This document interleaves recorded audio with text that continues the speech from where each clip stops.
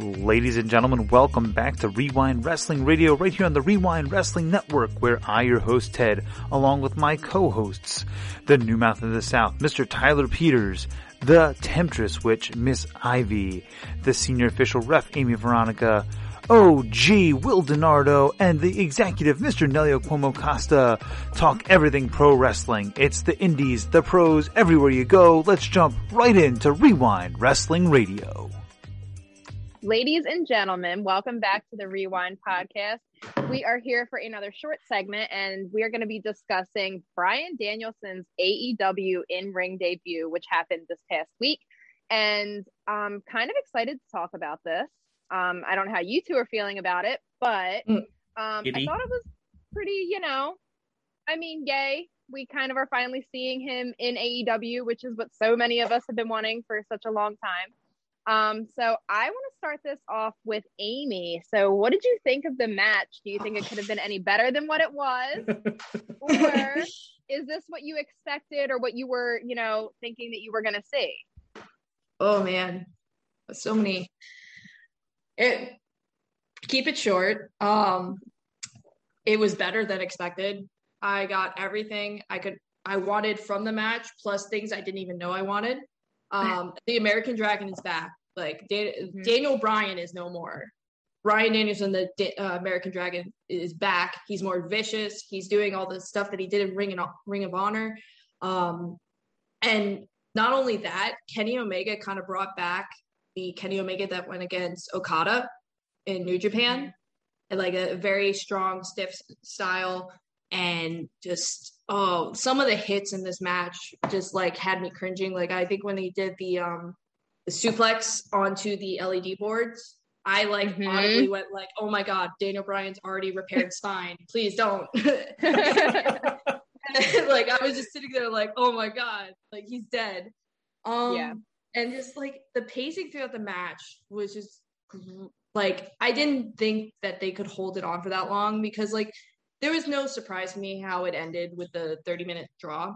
Like I thought that was the way it needed to end, because I want this feud to continue, and I want like now the Kenny Omega can be the chicken shit heel that he's been around this match, and be like, no, you don't get a rematch or anything like that. Right. So the pacing of this match, within 5 minutes, Bryan was already bleeding out of his chest, like not bleeding, but like blood vessels. It was great. Yeah. That moment at the beginning where it was just them sitting in the ring for like the first 2 minutes. Yes. Oh my God. Like I've never, someone equated to, Rock Hogan, that moment. And like, yeah, I felt that, like, just feeling the energy brought, like, as someone walking in. It gave you chills. Exactly, like that. Like even I'm getting goosebumps just thinking about that feeling. Just wait until they can be in front of a crowd as big as Rock Hogan. I know. Like, and that was a pretty big crowd. Like, and they didn't let up at all during the match. No, not super at all. into it. If I'm really, really nitpicking, and I know there's reasoning behind why they didn't do it, because they didn't want to telegraph the ending, obviously. So they didn't count down like 20 minutes, 10 minutes, or 15 minutes, 5 minutes remaining, or they only did, I think, 1 minute remaining. And it wasn't even that audible on the TV. I only found out because I listened to someone comment on that. I get why they didn't want to do that, because they didn't want the crowd to lose interest in the match. They didn't want to remind the crowd that, oh, this is probably there's only so much time left. Right. Yeah. Although that could have brought a lot more suspense to the match. Yeah. Going the It other, could have. I guess, just playing devil's advocate at that point, like, definitely the crowd gets more into it because maybe there's a last second pin or something like that. If they didn't want to do it with the crowd, I wish they did it on TV. Like, I wish they at least had like a time clock or something that popped up every now and then. Yeah. Because, like, to me, the ending came a little bit abrupt if you weren't paying attention to the fact that they said the 1 minute mark. And like I said, it was barely audible on TV. Yeah. Right. So when they rang the bell, it felt a little bit like, no. And then you realize what happened. And I guess maybe that's a good thing, because you're not sitting there like, oh man, it's going to go to a draw. You're not just anticipating it. Yeah. But that's just me nitpicking. I thought it was perfect in every way. think it's like the best AEW match wrestled. I think it's probably gonna stay match of the year. Like, and I've seen several people tweeting saying that easily they think that was match of the year. And I mean, it was a great match. Like, I don't, I'm not always somebody who will sit and watch a full wrestling show. I'm not somebody that, will just sit there and be totally invested in a match without, getting up to go do something, coming back, whatever. And It's tough nowadays. And it is. And I actually sat and I watched that match. I felt like I was just as invested, watching this match as the people who were there watching this match. And the crowd was like, it's something, on point. It's something everybody's wanted to see for so long. Yeah, it is. Oh, yeah. It is. And now that we finally got, nobody wanted to look away. Yeah, definitely. And then speaking of not telegraphing the ending, how smart is AEW for putting it at the beginning? Because if they had left it for the main event, and there's 30 minutes left until the show ends, everybody was going to know. Yep. But at least if it's in the beginning, it could have ended in 5 minutes and it would have been like, holy shit. Like, yeah. So good on Nate knowing that. I agree with you. I think it was excellent. The match was, they worked very well together. I think that it did a great job of, bringing Bryan Danielson into this new federation, into this, new rebranded image of him that we want to see. And it kind of, it gave us what we wanted. And then some. And I think that ending the match in a draw was such a good decision because you don't have, Kenny Omega winning. You don't have Bryan Danielson winning. You have a freaking draw, which means that we're going to see more of this in the future. And I think that... How many times do you get a draw in WWE? You don't. And not only did it end in the draw, there was no decisive winner. It's not like he had him in the lock and he was tapping right after. No. They were wrestling and then it ended. Still, yeah, like it was great. And then I mean, like, at the end there when like the Young Bucks and Adam Cole came out and that whole ordeal, like I just think it definitely is setting up the debut that fans have been wanting to see. Which kind of brings me to my next question. Do we think that having him face Kenny Omega as his first opponent is, the best decision that they could have made? Why or why not? Will, I'm coming to you. I mean, to me, ratings wise, yes, absolutely yes. Moving forward, I guess depending on where they go with it, maybe it wasn't the best move because you're playing your best hand right away. But at the same time, like, you can do this match 100 times and you'll get 100 different matches. You're never going to get the same match out of these two guys. Yeah. So they can wrestle as many times as they want and they will put on a different show every time. Yeah, I agree. Amy, how do you feel about that?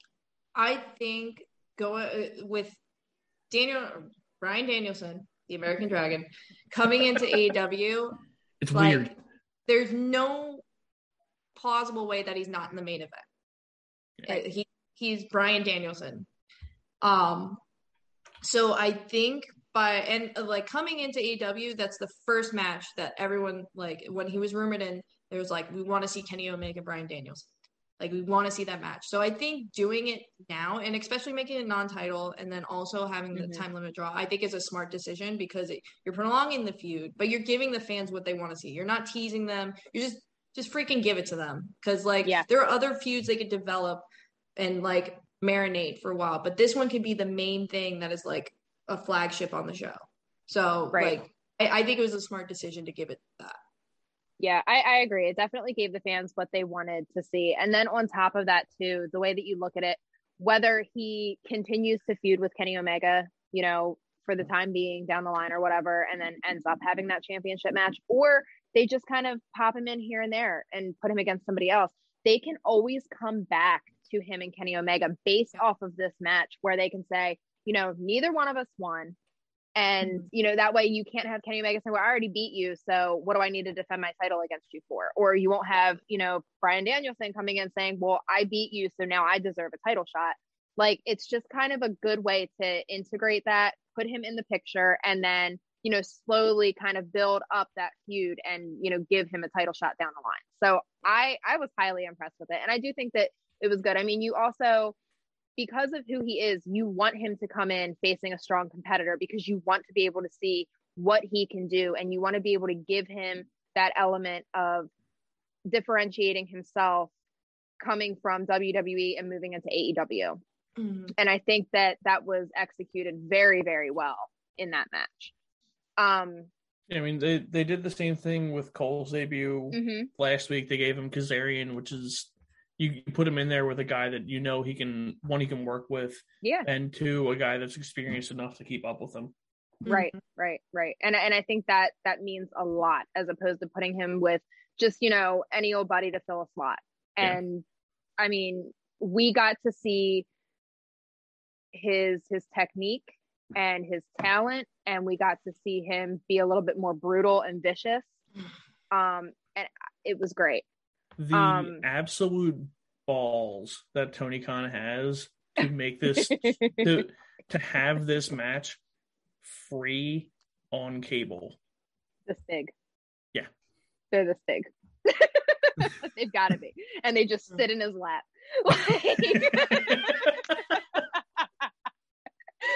Oh my God. No, you made a great point there. This is not a pay-per-view. I mean, we had a pay-per-view quality match on cable. Yeah. It was great.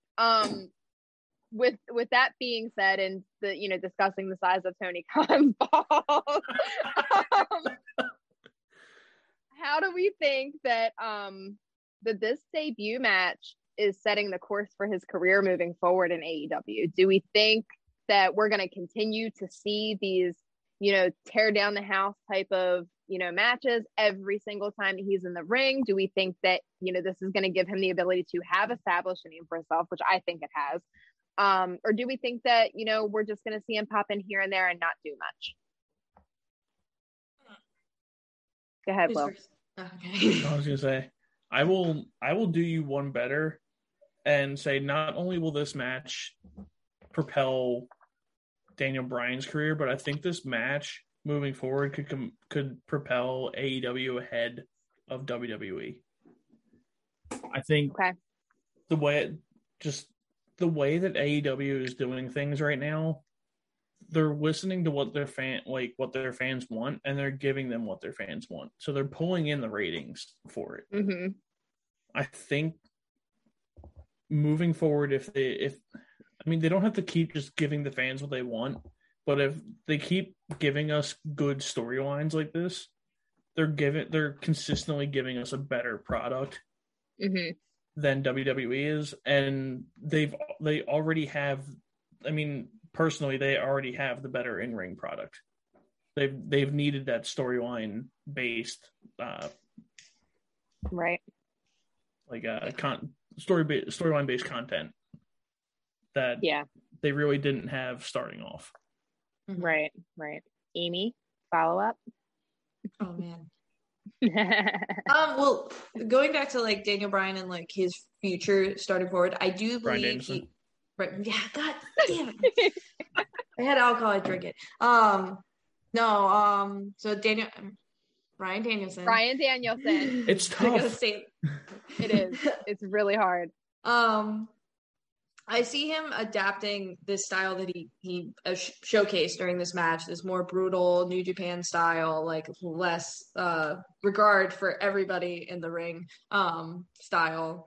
I don't see him like being in singles matches very often because that style, as he learned going to WWE, has a shelf life. And that's one of the reasons why he retired the first time. So I see him being in a lot of pairings. They obviously have the Jurassic Express. I almost said Lucha Express. Jurassic Express, like put around him and things like that. So that would be a good way to elevate those guys to that main event, tag team title picture. And like going off of what Will said, like it's just a smart move to keep him on TV and wrestling because like, the one thing that bothers me is just like fans will be like, oh, it's just done to pop a rating. I'm like, yeah, but it's also good TV. That's why it's popping a rating. Like, it's a good thing. Like, if WWE was doing, like, putting on this product, they wouldn't be in the hole they're in now. So, like, I have no problem with them doing stuff like this to pop a rating. And, like, we've mentioned before, AEW only has 4 pay-per-views a year. But they have these special shows like Grand Slam that was last night. So why not give these awesome matches on free TV? They obviously ran NXT off of Wednesday night. Mm-hmm. They've been consistently beating Raw left and right. Mm-hmm. Ratings wise, they're coming close to beating SmackDown now. Mm-hmm. Like in the key demo. Yeah. Eventually, I think eventually they will start to overtake WWE as a whole. And then hopefully that puts the fire under WWE's ass. Yeah.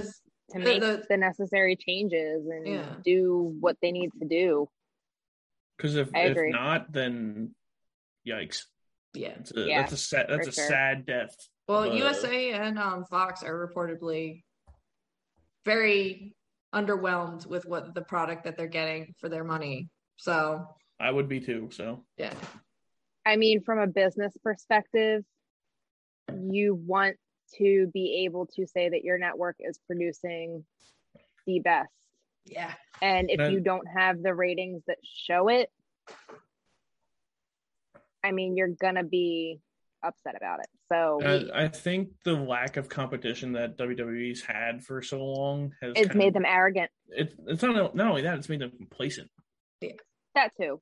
But it's also made them arrogant. Yeah. As in, I mean, we all know Vince still thinks that he is the best in the business and that there is no comparison, but he's been like that ever since the day he was born. So. Yeah, he came out the womb thinking that, he was too good for strutting the way that he always does. Oh my God. So speaking about, what this does for the future, for Bryan Danielson. God, it's so hard to get used to.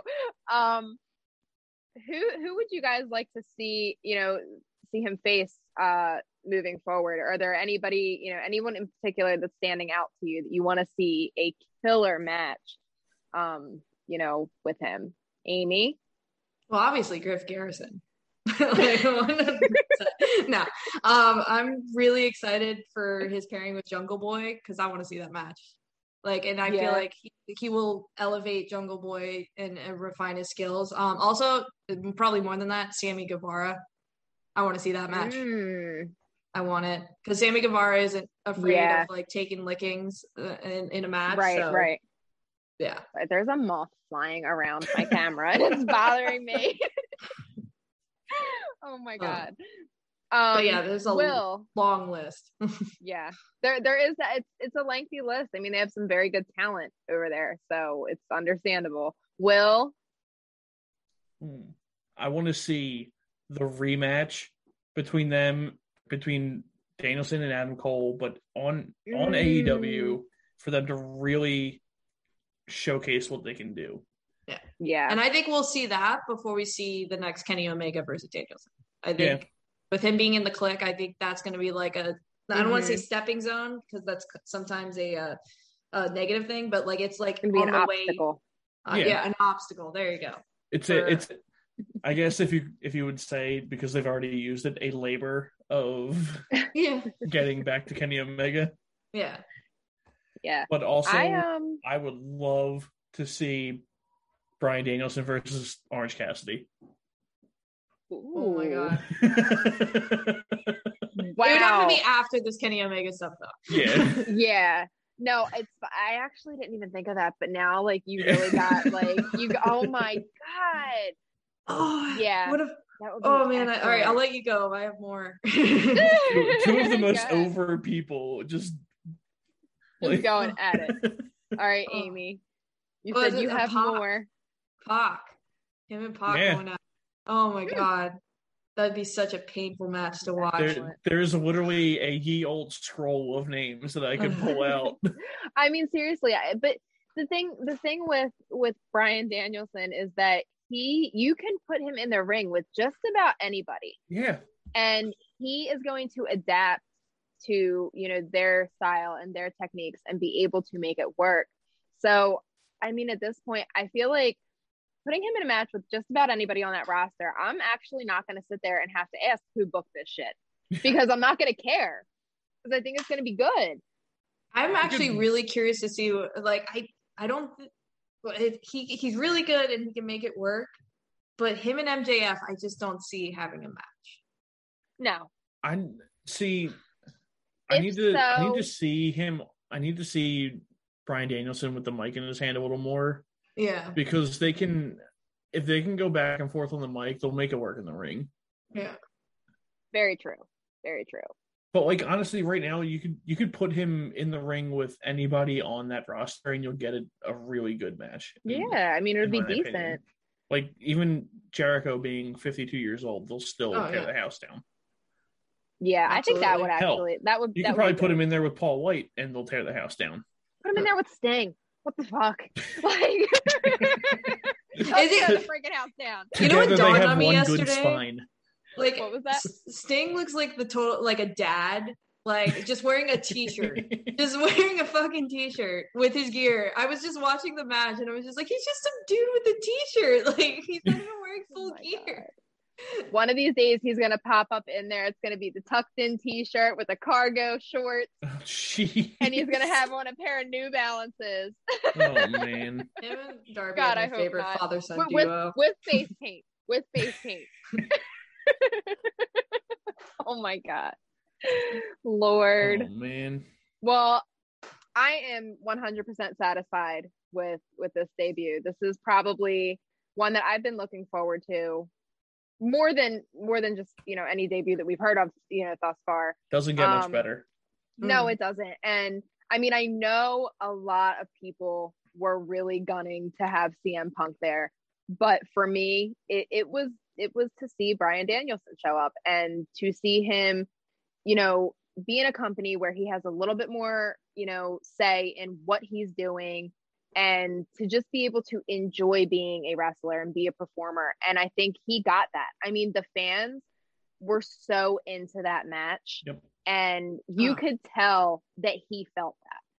Like, just by the way that you watch people wrestle, you can always tell when they're definitely working the crowd and the crowd is doing it for them. And I definitely think that he had that moment last night. So I'm hoping that, he is happy and that this is, everything that he is expecting it to be, because this is more than what I expected it to be. Yeah. So that's it. And that's all, baby. On what? Oh my God. Okay, well, that is Ted's gonna have a field day editing that. Oh, he's gonna hate me so much. I love it. Yeah, that is our mini segment here of Bryan Danielson's debut, and I still cannot call him Bryan Danielson without having to stop. It's weird. You have to think about it. It's so strange. But that was it, folks. Tell us in the comments what you guys thought about it, and do your thing. Like, subscribe, share, follow us on social media, buy some shirts at What a Maneuver, buy some CCW tickets, donate to Bryce. What? I'm just saying fucking buy it. Oh, I was like, Amy, I do this every show. Oh, do you? I'm sorry. I don't pay attention. But yeah, I mean, that's pretty much it. Check out SportsWire and listen to us wherever podcasts. Oh my God, there's Come off his back. Wherever podcasts can be found.